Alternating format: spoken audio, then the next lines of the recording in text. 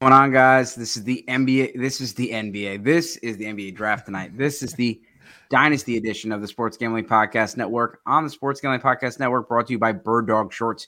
Dominate summer with an amazing pair of shorts with free Yeti-style tumbler when you order at birddogs.com/pool. That's birddogs.com/pool. We're going to talk about some fantasy football breakouts, but first I want to introduce the guest, Marcus Grant. Thanks for coming on, sir. Yeah, man. I was just going to say that for me, Victor Wembanyama is the 1.01 in, I don't know, is Dynasty basketball a thing? I'd imagine it has to be, right? It is. I'm not in there yet. I'm sure eventually I'll get into that, but yeah, he's got to be the 101. Has to be. Absolutely. he's the 101 in the draft. You match him up with Pop. It's good to go. Well, please. By the way, congrats to the guy who bet $60,000 to win 300. Did you see? I don't know if you saw this. No. A guy bet $60,000 that Wembanyama would be the number one pick in the draft, and it paid off 300. That's a lot of risk for a little bit of reward. Make sure you give my guy Marcus a follow. Marcus, you've always been, really easy to work, whenever we reach out and ask you to come on. And then last year at the Expo, just hanging out with everybody. Really appreciate that. And love to see what you guys are doing over there. I love seeing Laquan on there with you as well.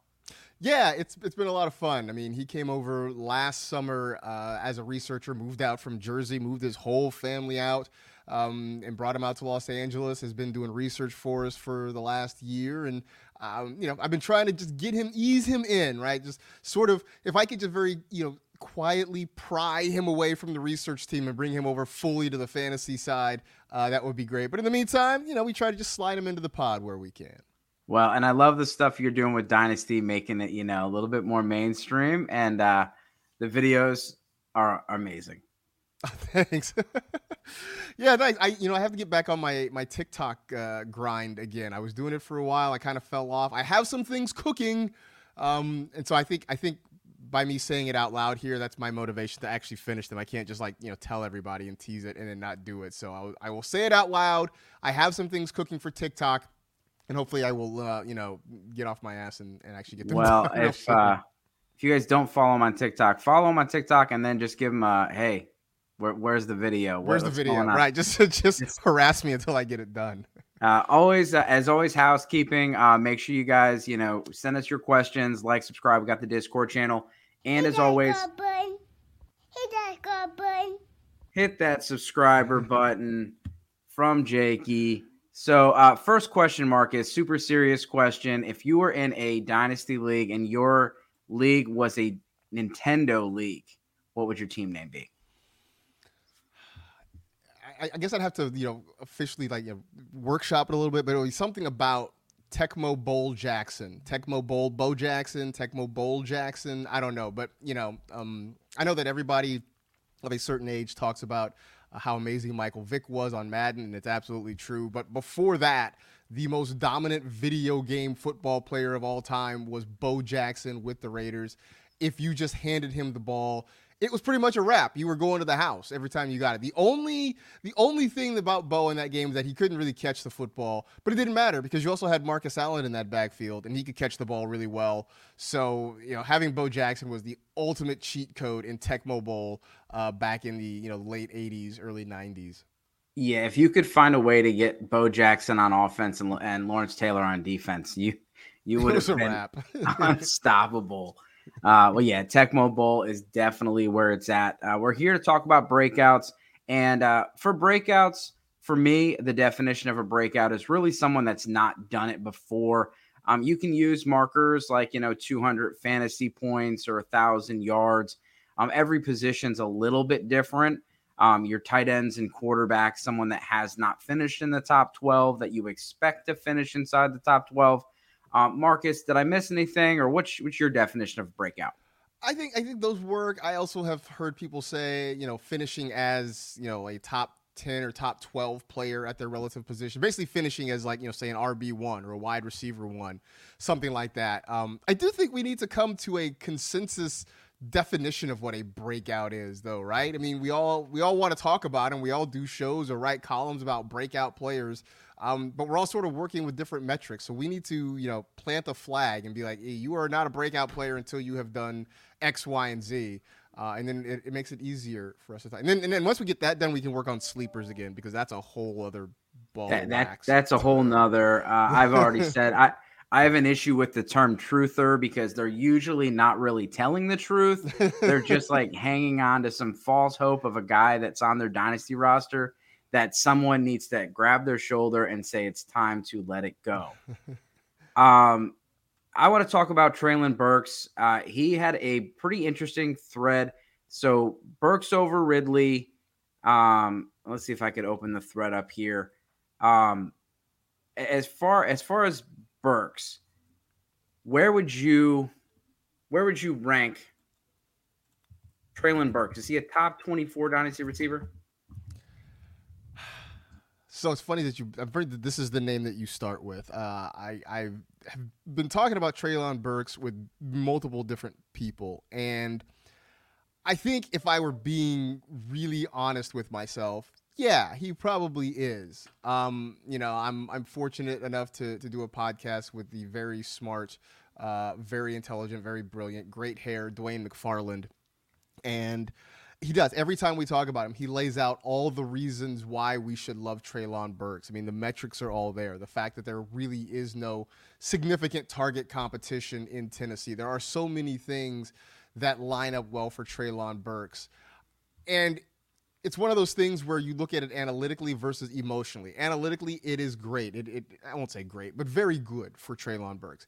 Emotionally, I look at it and I look at the Titans offense and I'm just like, and I just can't really get fired up about Treylon Burks. But again, like I said, if I'm being really honest and looking at it rationally and trying to take my own personal feelings about the Titans passing game out of it, then yeah, he probably is in Dynasty a top 24 receiver, a talented guy who's going to get a lot of targets, who is still very young. I think the only real concern is after this year, what does the quarterback position look like in Tennessee? Because one way or another, this is the last ride, I think, for Ryan Tannehill with the Tennessee Titans.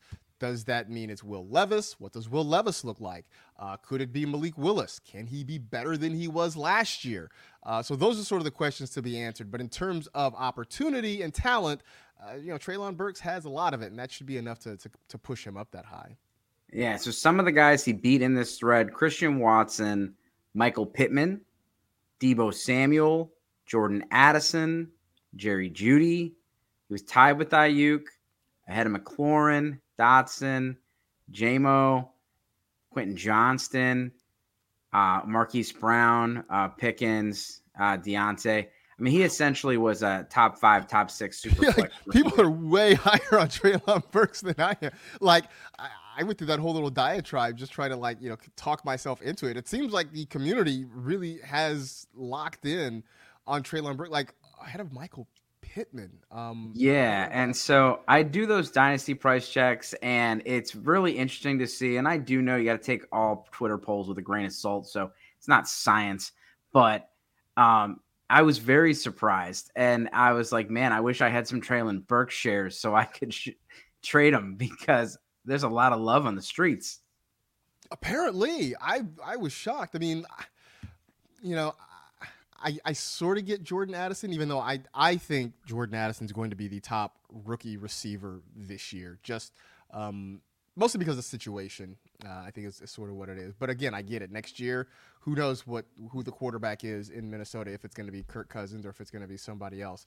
I mean, ahead of Michael Pittman, ahead of Brandon Ayuk in that 49er offense.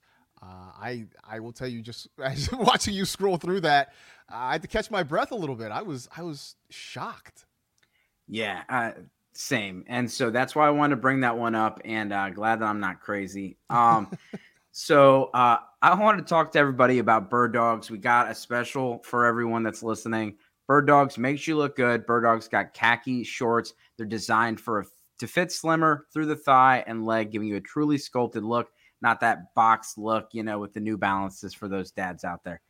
Bird Dog shorts, Does the same exact thing as Lululemon, but fits way better. They fit way better than regular shorts that are made to be stiff, restricting cotton. Bird Dogs fix that issue with cloud knit fabric. They look just like khaki, but stretch. Got to get some Jim Harbaugh in these without having it sacrifice the movement. Bird Dogs also is anti-stink wicking fabric. Keep you cool and dry all day. Go to birddogs.com/pool and enter the code POOL to get a free Yeti-style tumbler with your order. That's birddogs.com/pool for a free Yeti-style tumbler. You won't want to take your Bird Dogs off. We promise. So let's talk about these quarterbacks. And I actually put some on for Brad. So, Brad, when you watch the show, let me know how I did, because I'm trying to put some guys you think and see if Marcus agrees or not. Marcus, you're the guest. Go first, Mr. Anthony Richardson. Yeah, Anthony Richardson, I think, is just he's sort of. I know we're always trying to find the next big thing, right? And everybody who sort of missed on Justin Fields is now looking around for who can be this year's Justin Fields. And if there is anybody, it's probably Anthony Richardson. And in the sense of, look, just like Justin Fields, we have questions about Richardson as a passer, right? I think he'll be fine. He's not going to be great. There's going to be some flaws in that first year, but at the same time, the running ability will be there. And I think we're all sort of projecting that when it comes to rushing yards, I think most people are looking at like 800 yards as the baseline. So if he's getting you 800 to 900 yards on the ground, if he can get you 6 to 8 rushing touchdowns, then whatever you get from him as a passer, you just need him to not be terrible. You need him to not be just, bottom of the barrel passer. As long as he's competent, then you're looking at a guy who I think comes in here and really challenges to be a top 12 quarterback in his first year. And if he turns out to be a better passer than a lot of people anticipate, that number only goes up. So I think he's one of those guys where, especially in best ball drafts, I'm drafting him where I can as a second quarterback, just trying to get some shares of him everywhere. I've even done it in some regular mock drafts or some redraft leagues, taking him as a second quarterback, because I don't want to be the person who looks around and says at the end of the year, like, man, I really should have drafted Anthony Richardson. So I'm really kind of just taking those shots where I can in the hopes that it really does turn out to be the way we believe it can be. Yeah, and there's a lot of talk about the Shane Steichen connection. Steichen did great job helping build up and throw that offense out there for the Eagles with Jalen Hurts and his development, and also Justin Herbert. There's not a lot of rookie breakout quarterbacks, but Justin Herbert is the one, and he did it with 5 rushing touchdowns. Also had almost 4,000 yards through the air. But he didn't rush. He only rushed for 230 yards. He didn't rush for 900 yards or something that we could see Anthony Richardson. But love the fit there. I picked Tua, and I know he's a little bit controversy as far as the breakout. Last year, he was having a good year, and he showed a little bit more upside than I think. I mean, I didn't know he had that in his bag, throwing 6 touchdowns. I mean, he had a monster week, and he somehow still was QB2 because Lamar Jackson went nuclear.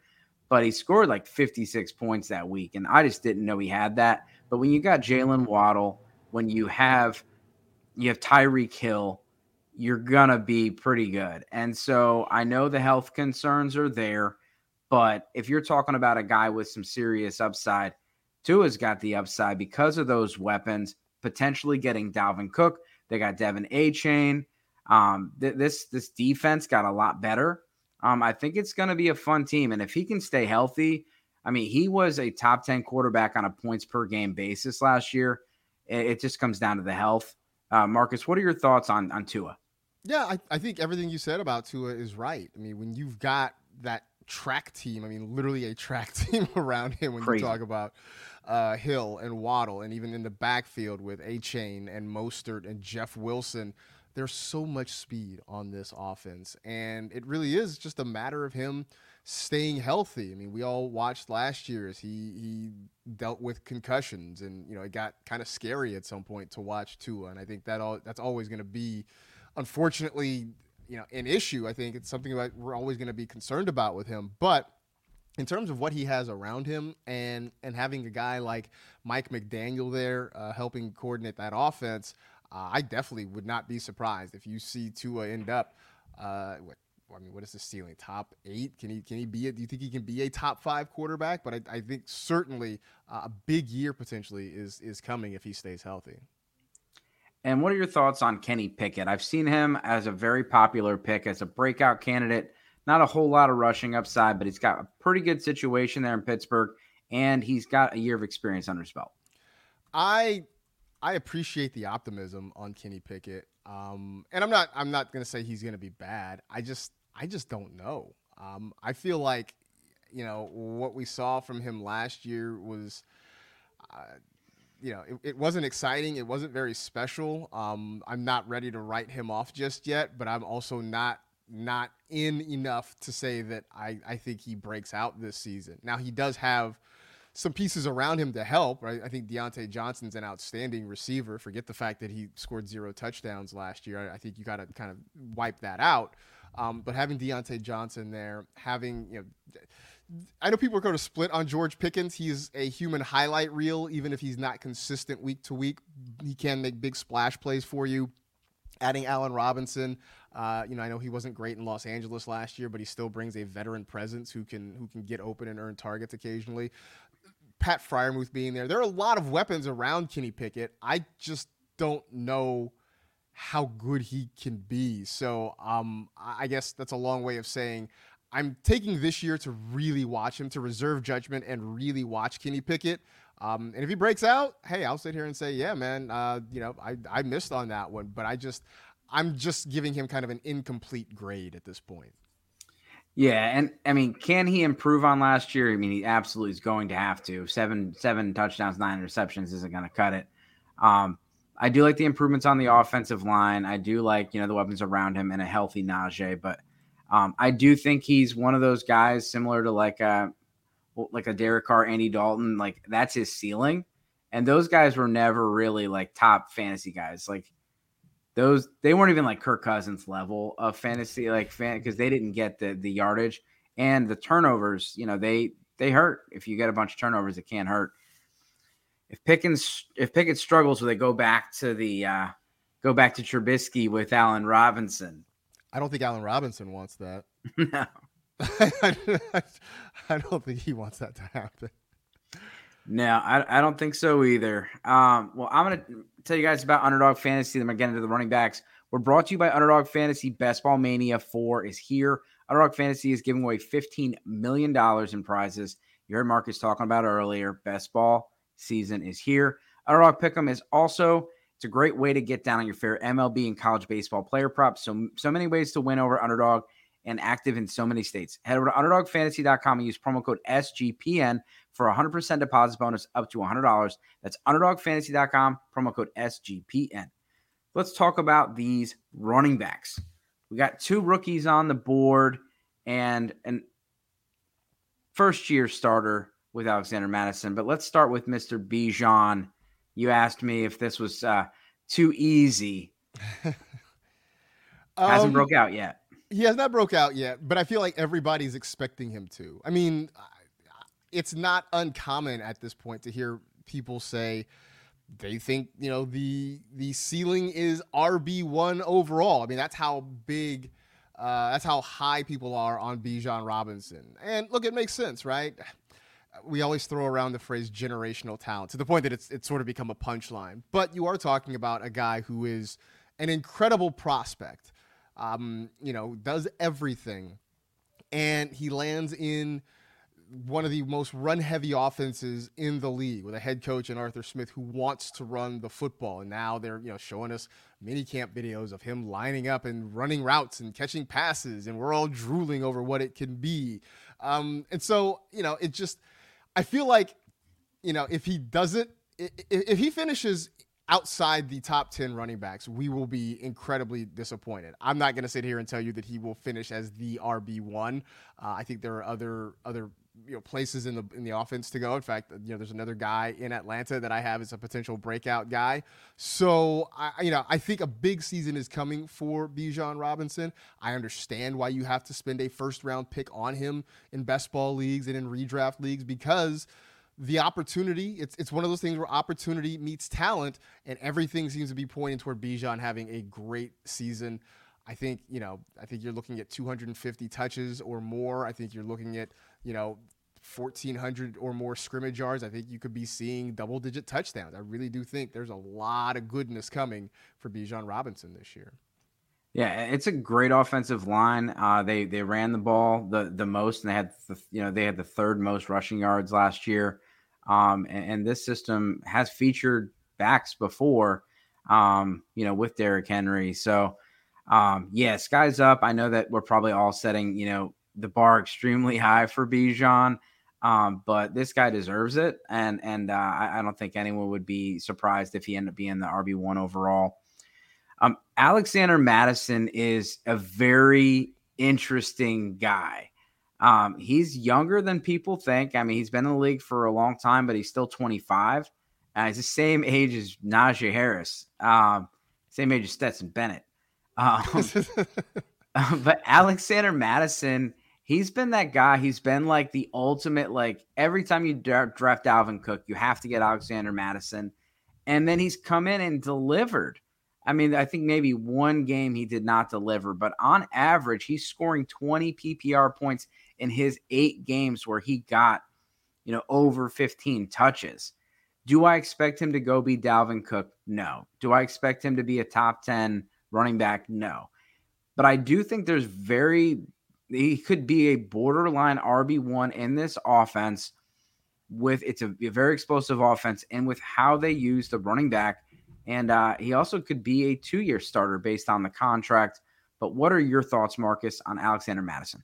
I think what works in Madison's favor is that traditionally the Vikings have been kind of a one-back offense in that, whoever the starter is, that's the guy that they roll with. Now, maybe that was because they just love Dalvin Cook that much and he was that productive. Maybe that doesn't really apply when it turns into Alexander Mattison. But I'm willing to kind of take that shot, especially where the ADP is. You're not really look, we're not talking about you getting him at the end of drafts, but you're also not having to spend, a first, second, third round pick to get an Alexander Mattison. So I think the opportunity cost is worth the chance you're taking on bringing a guy like that in.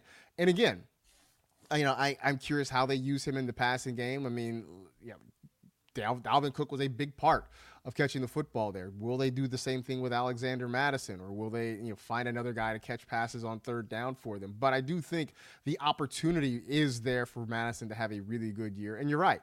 If you drafted Dalvin Cook, you had to turn around and draft Alexander Mattison. I do think it's funny, though, that the moment Dalvin Cook was released in Minnesota, you saw a lot of tweets and a lot of takes about, hey, so now that he's gone, do we go out? Do we draft? Is it Ty Chandler? Is it Dwayne McBride? Everybody was already sort of looking for the guy behind the guy. Looking for the zag. Yeah, exactly. Looking for the guy behind the guy there, which sort of makes me laugh about this whole thing that we do. You read my mind because that's exactly what I was going to talk about. I mean, Dynasty, what's nice about his price is there is a lot of people that don't believe in him. Brad's one. And so they don't believe in him. And so they're going and looking to be the contrarian, which helps his price for those that do believe in him. So he's not to the point where you're buying him at his ceiling. But yeah, everybody's got a take. I've seen, Tony Pollard comparisons to Ngakoue or the one kick returner. Nwangu, yeah. Yeah, Nwangu. And then, Ty Chandler. And then Dwayne McBride, who's, he's more of a bruiser. He had very little rushing, passing upside. They got him in, I think, the 6th or 7th round. So, it's interesting to see how the Dynasty community works, where they always want to outsmart everybody else. And those of us that have been a fan of Madison for a while are just like, all right, finally, let's see what he's got. Going back to quarterbacks, just real quick. If you were to have to take one, would you take Sam Howell or Desmond Ridder? Ooh, that's a tough one. I might take Sam Howell I'm really thinking. I'm really thinking this through right now. I might take Sam Howell. I think Ritter's fine, but I do think you have to take into account that it is going to be a run-heavy offense. I think they're going to try to throw the ball a lot more in Washington, and I think Howell is going to be a guy who's going to be aggressive, push the ball downfield. They've got good wide receivers with McLaurin and Dotson. And I think I've said this before too. I think maybe I'm drinking a little bit of the Eric Bieniemy Kool-Aid, seeing what he can do potentially now that he's got his own shop to run there in Washington. So I think that for me pushes Howell slightly over the edge over Ritter. Yeah, and with the running backs, there could be like 20 running backs on this breakout candidates. Would you rather Rachaad White or Dameon Pierce? Pierce. I don't know. I just want nothing to do with the Bucs this year. And I know everybody keeps talking about, Leonard Fournette was bad and Rachaad White deserves the job. And I'm like, well, Rachaad White really wasn't much better, and the offensive line is terrible. I don't think either of these offenses is going to be great particularly. But I feel like I saw more out of Dameon Pierce last year than I saw out of Rachaad White. And like I said, I am generally kind of staying away from Bucs in drafts. Everything about that offense just makes me a little bit queasy. Yeah, and let's go on to my last running back, and that is Jahmyr Gibbs. I gave that one to Brad. I play a majority of PPR leagues, at least half-point PPR. And so this guy is, the way they're talking him up and the fact that he went 12th overall and then immediately got rid of a very good running back in DeAndre Swift tells me that this guy's going to get the ball a lot. Do I think he gets, 25 touches a game? No, I don't think so. But I do think he's going to get the targets, and you don't really need 25 touches. Ramondre Stevenson averaged about 17 or 18 last year. We've seen Aaron Jones and Alvin Kamara and Austin Eckler. They've had sub 200 carries pretty much their entire career, and they've been fantasy football studs. And so if this guy can get enough volume in the passing game, which I think he can, then the sky's the limit. He's another guy that could easily be a top, running back. And you talk about breakouts. There's not a lot of rookie quarterbacks that break out. It happens, but there's not a lot. If they do, they need the rushing upside like Anthony Richardson or Justin Herbert or Cam Newton, those guys. Running backs break out year one. I mean, these guys, they come into the league in their prime, and I think both of these guys could be top 12 in the league this year. Yeah, no, I like Jahmyr Gibbs a lot. That offense is going to be amazing. I think they're going to be – they might even be more potent than they were last year. And, I think everybody is sort of kind of pegging it as, hey, Jahmyr Gibbs is going to step in and sort of be what DeAndre Swift was. David Montgomery steps into a little bit of the Jamal Williams role. Now, I don't think we can completely discount what David Montgomery can be. I know people sort of like to dump on him. I'm a kind of a closet David Montgomery fan. So I don't think you can completely just discount him because I think he's going to get a lot of short yardage, goal line looks, and so that touchdown upside will certainly work in his behalf. But I do expect that we're going to see Jahmyr Gibbs catch a lot of passes. He's incredibly explosive, and I would not be surprised if we talk about him as kind of a high-end RB2 at some point late in the season. Yeah, and I'm with you on Montgomery, who's still pretty young. But as soon as Gibbs got picked up, I had a lot of people in my inbox trying to trade for David Montgomery. That was a very valuable offense to have both running backs last year. But really, the guy that is the goal line back, and I don't expect David Montgomery to have 17 touchdowns, but 10 touchdowns in that offense behind that offensive line is not out of the possibility. And for him to get some healthy work in the carries department, I think I think that Montgomery could also be a back end RB2. Yeah, no, I think that's possible.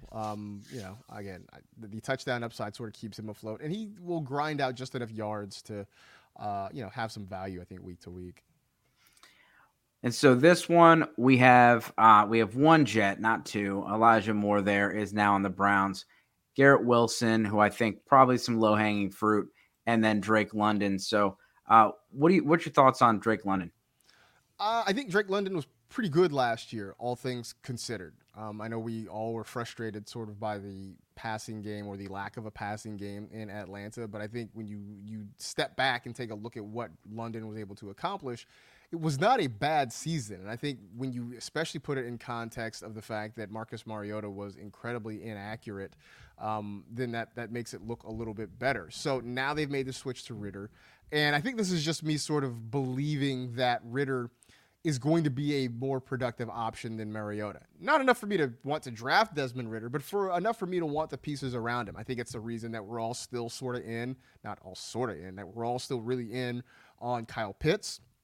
I just think, you're going to see some more quality targets. And so last year, all things considered, Drake London had 866 yards. He had 4 receiving touchdowns. He had 72 catches on 117 targets. I think if you have a more accurate quarterback, you see all those numbers go up. And again, there isn't a ton of target competition. You've got London, you've got Pitts, Bijan Robinson will sort of get some opportunities there, but it's really going to be those two guys getting a lot of work in the passing game. And so last year, look, admittedly, I'm a bit of a USC homer. I'm gonna root for those guys. This year, I said it's Jordan Addison who will be the top rookie receiver. Last year, I said it was Drake London. I believe it honestly, mostly because of their situations, and I think we're going to start to see this year out of Drake London what I thought we would have seen last year. Yeah, there's a lot of highlights last year, which were really kind of lowlights that you can show, like Marcus Mariota just spraying the ball over the field and being like we need to relax a little bit with the hate on Drake London and Kyle Pitts. And I'll be honest, some people are hating on Drake London. I mean, you throw out how he's productive at the end of the year last year. The first thing they're going to point out is Kyle Pitts wasn't healthy. And I'm like, yeah, but the guy was actually getting balls that he could catch, and he caught them. And did we do the same thing with Amon-Ra St. Brown, by the way? Yes. A couple of years ago, we did the exact another USC receiver. This is the exact same thing with Amon-Ra St. Brown. Where at the end of the year, it's like, oh well, T.J. Hawkinson wasn't there, and DeAndre Swift was banged up, and this and that. And it's like it just carried over the next year. All of a sudden, St. Brown's great again, and we're like, oh, maybe he's just actually good at football. So maybe this is what it is. Maybe Drake London is actually just good at football, and the circumstances were such that it kind of allowed him to pick things up. But I just think everything we saw earlier with Treylon Burks, why is Drake London not getting that kind of love? Like they're like, oh, Treylon Burks is the number one of a very stinky offense. Like you're the number one because the number two is really bad, and he's the number one here. And people are taking Treylon Burks over him and think he's going to break out. And I think it's, a little bit of, confirmation bias. But like everyone got on board, and then people like to kind of try to tear somebody down. But I do like London, and Ridder was just such a more accurate passer and just better decision maker in that offense. And that offense could get a better, quarterback here in the next year or two if Ridder doesn't work out. Garrett Wilson, again, I say this is low-hanging fruit, but last year this guy did a whole lot with not much. Yeah, Joe Flacco, Mike White, Zach Wilson. And he just went out and did it. And so, like, Justin Jefferson and Jamar Chase and those guys have really kind of spoiled us, and our expectations are super high. And so we see 800 yards from a rookie receiver, and we're not impressed. We should be very impressed. This didn't happen, in 7 or 8 seasons ago. Like, it was very rare to see rookie receivers doing what these guys are doing. They're doing it early. Garrett Wilson and Drake London, they look like they belong. They look like alphas, and I can't wait to see Garrett Wilson with an upgraded quarterback. I know Rodgers is not the same, but I can't wait to see Garrett Wilson this year. What are your thoughts on him? No, I mean, I think this is an easy one. Absolutely. That I think it speaks volumes that last year we were excited when Mike White was playing because it meant more opportunities for guys like Garrett Wilson, right? Like, again, not that we were like super high on Mike White. We didn't think he was going to suddenly, lead the Jets to glory, but we're like, man, it makes it better for his pass catchers. That's how bad Zach Wilson was. And you're right. The Aaron Rodgers that they're getting in New York isn't exactly the same guy that we saw in Green Bay for all those years, but he's still better than anything the Jets have run out there over the last few years. The last thing I'll say about it is never knock low-hanging fruit. I always say low-hanging fruit, it tastes as good as a fruit at the top of the tree, and you don't have to work as hard to get it. So it's all good. I love that. And so, with Garrett Wilson, I love the fact that, these route running savants and these guys like Jordan Addison, who's a very good route runner, they do well for fantasy football early and honestly better than these big athletes, the size and speed guys. And you see that. And so when you're looking at wide receiver breakouts, they typically don't happen year one. It's usually year 2 or 3. The majority of them happen. They are guys that do work in the slot. You see guys like Amon-Ra St. Brown, Cooper Kupp, the guys that, Justin Jefferson, that really produce early are not just on the outside. They're working in the slot. They're doing different things. In college football, a lot of these guys are playing in the slot. Part of that is, you're putting your best guy against their third or fourth, best corner. You're also moving him around so they can't get their hands on him and stop him at the line of scrimmage. Sometimes that does hurt the receiver's development because they don't really know how to develop that. But in the NFL, if you let them do the same thing, then they go out and ball out. And we've seen it with a lot of these young receivers. CeeDee Lamb's another one, Jalen Waddle. These guys are just studs right off the bat. No, completely agree. Absolutely agree. Elijah Moore. And so this one I put on there, Brad has to have one homer take every episode. And so he's a Browns fan. And I'll just say this was a pretty good receiver class.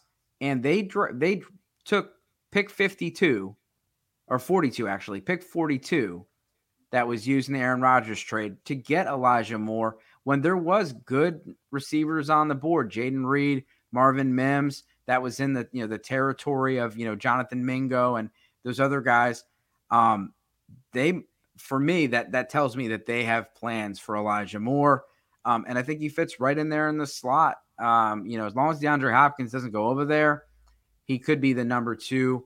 And Deshaun Watson, we had Michael LaFlorio on the show, friend of Marcus, and he talked about last year, I know we didn't see Watson like we had in the past. Obviously, he had a lot of stuff going on in his personal life. That's all, that's all there.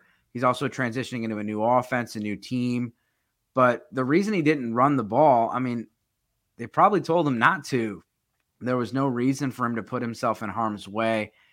We should see a better, I don't know if it's the same Deshaun Watson in the past, but a better Deshaun Watson, and Amari Cooper and Elijah Moore should be his top targets. Yeah, and that's pretty much how I feel about the Browns, right? Is that they will go as Deshaun Watson goes, and I struggled to believe he will be as bad as he was last year. I think it was a lot of things. It was the long layoff that he had. It had been a long time since he played a live NFL football game. It was, the pressures of everything, everything that was happening away from the field and all the legal struggles that he went through. It was also the pressures, I'm sure, of trying to live up to that contract. That was a big part of the conversation was how the Browns are going to, how they could justify giving that player that much money and have it all be guaranteed. So there were a lot of things I think that were contributing to Deshaun Watson looking as awful as he did last year. I think he's going to be better.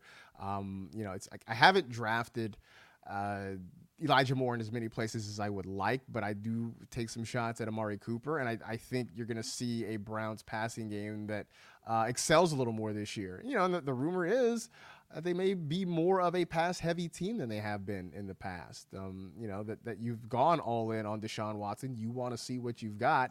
They're putting weapons around him, so I can get down with Elijah Moore really stepping forward in a big way this year. Yeah, they used pretty high draft capital on receivers. They didn't have a first round pick, and then they went and took their first pick was Elijah Moore, and then they got Cedric Tillman after that. And so already have Donovan Peoples-Jones on the roster. You have you have Amari Cooper on the roster, who they got as a steal with those third and fifth draft picks or whatever they got for him. Just a question on two guys, Christian Watson and Jerry Jeudy. A lot of those guys, they're popular breakout candidates. Thoughts on those two? I think I'm a little bit more on the side of Watson than Jeudy. But I do see a scenario where both of those guys can break out this year. I think what we saw from Watson was very encouraging. He was a big run after the catch guy, and I think that's going to hold him in good stead. We're also waiting to see exactly what Jordan Love is going to be, but I do think that there's going to be an opportunity for Watson to continue to get targets. I think he's going to be the number one target again because I don't know where else they're going to go with the football consistently. Romeo Doubs was nice at the start of the season and fell off. Jaden Reed is a rookie. There's really nobody else there that's going to command a lot of targets. As for Jeudy, I think he can really turn into something. I think so much of his situation is going to depend on can Russ cook or is Russ cooked? I think that's the big question that we're all trying to answer right now. And I think Sean Payton will find ways to get Jeudy the football. So I could see that happening as well. But if you're going to ask me which one I'm going to take, I'm probably going to take Watson ahead of him.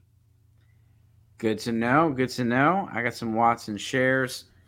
And the tight ends to finish it up. You have Mr. Chig on here, and let's talk about him. Yeah, no, Chig Okonkwo looked really good last year. I know that the sample size was fairly limited at the end of the season, but he played very well. In terms of being able to get targets, he had 46 targets over a fairly limited sample size, turned that into 450 yards and 3 touchdowns. I think you see those numbers increase as he gets more playing time. And I talked earlier about Treylon Burks really being the main target there. There's not a lot of competition. Chig Okonkwo is going to be the guy who I think sees a lot of those opportunities. I just don't know where else they go with the football. Does Tyjae Spears, the rookie, get some opportunities as a third down back? Do they try and integrate Derrick Henry even more into the passing game? I don't really know, but I do think Chig Okonkwo is in line for a pretty nice year. And I say this, I think you've got your top 8 tight ends.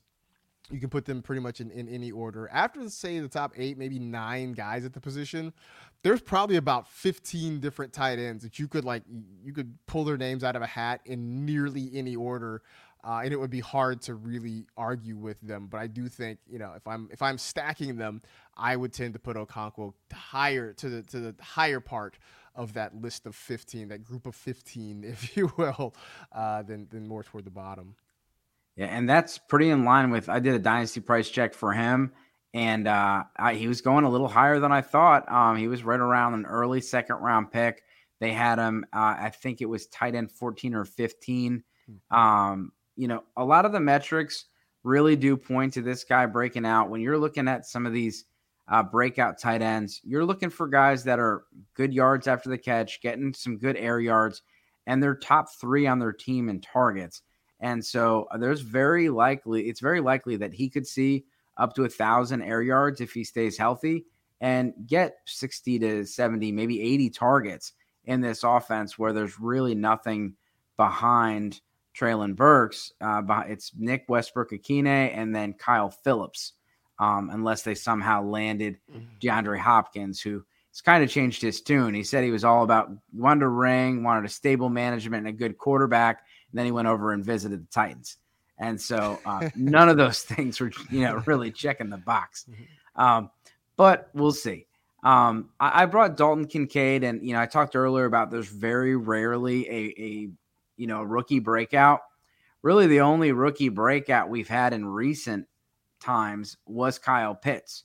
He was tight end 6. He had 1,000 yards, and that's pretty dang good for a tight end. I know it wasn't good enough because everyone expected him to have 2,020 touchdowns and was mad at him. I mean, the kid was like 19, 20 years old during his rookie season. But I look at the Bills roster, and we were just going through Mike Clay's projections and just kind of diving in and seeing what he's thinking. And I was like, man, this Bills roster is not as good as I thought it was. You got Stephon Diggs. The second is Gabriel Davis, and then you have Khalil Shakir, and then you have Dalton Kincaid and Dawson Knox. You have James Cook out of the backfield. I think it's a team that needs DeAndre Hopkins, but if they don't, I could see Dalton Kincaid being a second or third option on this team. Maybe I'm wrong. What do you think? No, I don't think you're wrong at all. And he's a guy that I have loved drafting in best ball, taking shots at him. And again, not to bring everything back to USC, but I'm going to bring this back to USC. Watching him last year against the Trojans in the regular season, I remember at one point watching the game and texting with my old roommates and stuff and being like, I don't think it's fair that Utah gets to play Travis Kelce against us, because he went absolutely nuts in that game. But that was sort of a microcosm of what his season was. And I think you're going to see the Bills use more 2 tight end sets. I think you'll probably see Kincaid sort of line up as a big slot receiver, and they will try to use him there and get him involved. So I can see him being kind of one of those rare rookie breakout tight ends. So I absolutely love that. And you're right.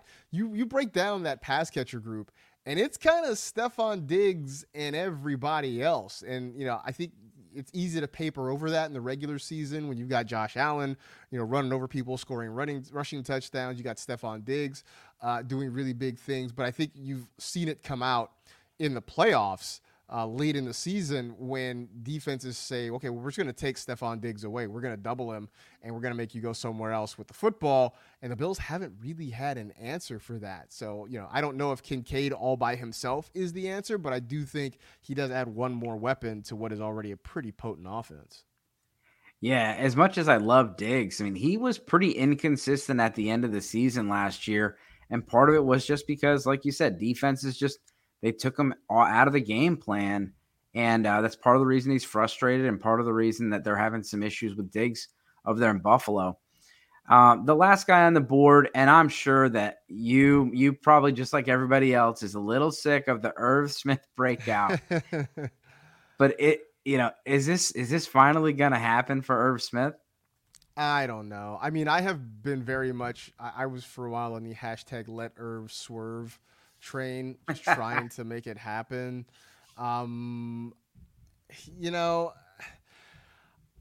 I really want it to happen. I don't think Cincinnati's the place it happens, just because there are so many targets are available, or so many places to go with targets, I should say.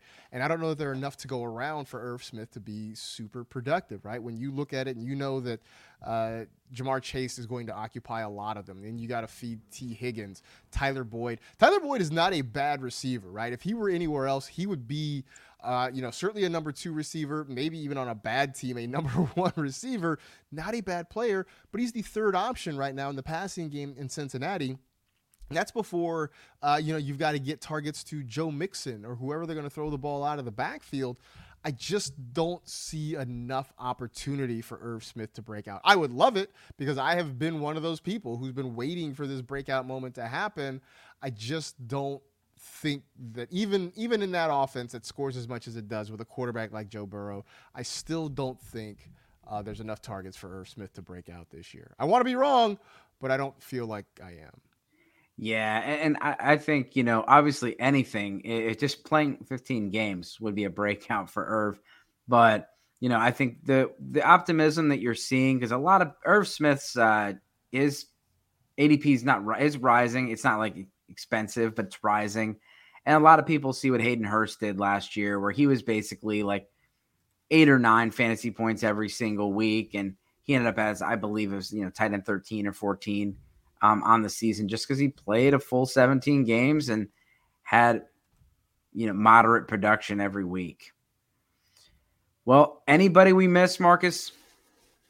I will say that I'll give you the other name that I had mentioned to you as a potential breakout running back, and that was Cam Akers. And I know it was on again, off again last year with him and Sean McVay, and it seemed like for a long time the Rams were really doing their best to try to be rid of him, and he just kept coming back, because no matter what the Rams did, they grudgingly realized that he was their best option in the backfield. And I think now they've sort of leaned into it. And, look, training camp reports are always to be sort of looked at critically and skeptically, but Sean McVay has really done his best to talk up Cam Akers, saying he's really bought in and he's going to be a leader and he's going to be a central figure in this offense.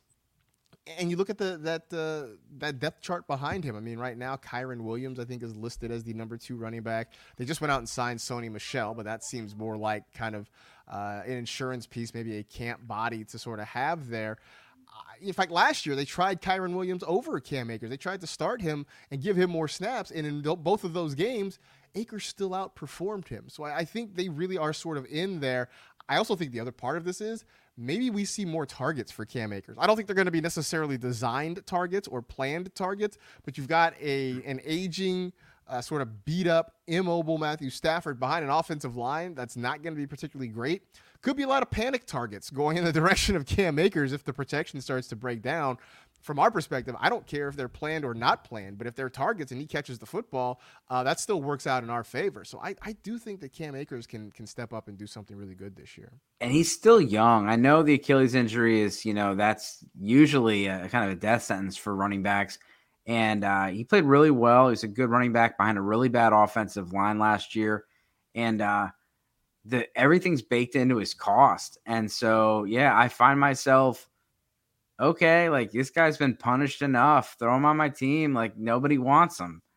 By the way, apparently it's his birthday today. So happy birthday, Cam Akers. Happy birthday, Cam Akers. That's a nice little nugget. Wait, he's 24? Turned 24 today, yeah. He's still younger than Najee Harris, and he's been in the league like 4 years. All right. Well, hey, Marcus, I really appreciate your time, and I hope to see you at the Expo. I will be there. Well, once I stop procrastinating, I have a hotel booked. I have tickets to the Expo. I just got to, get off my butt and book a plane ticket. But I am intending to be there yet again this year. I had a great time last year. All right. Well, I really appreciate it again. You're always so gracious with your time. Everybody, make sure you give Marcus a follow. As always, good luck this season.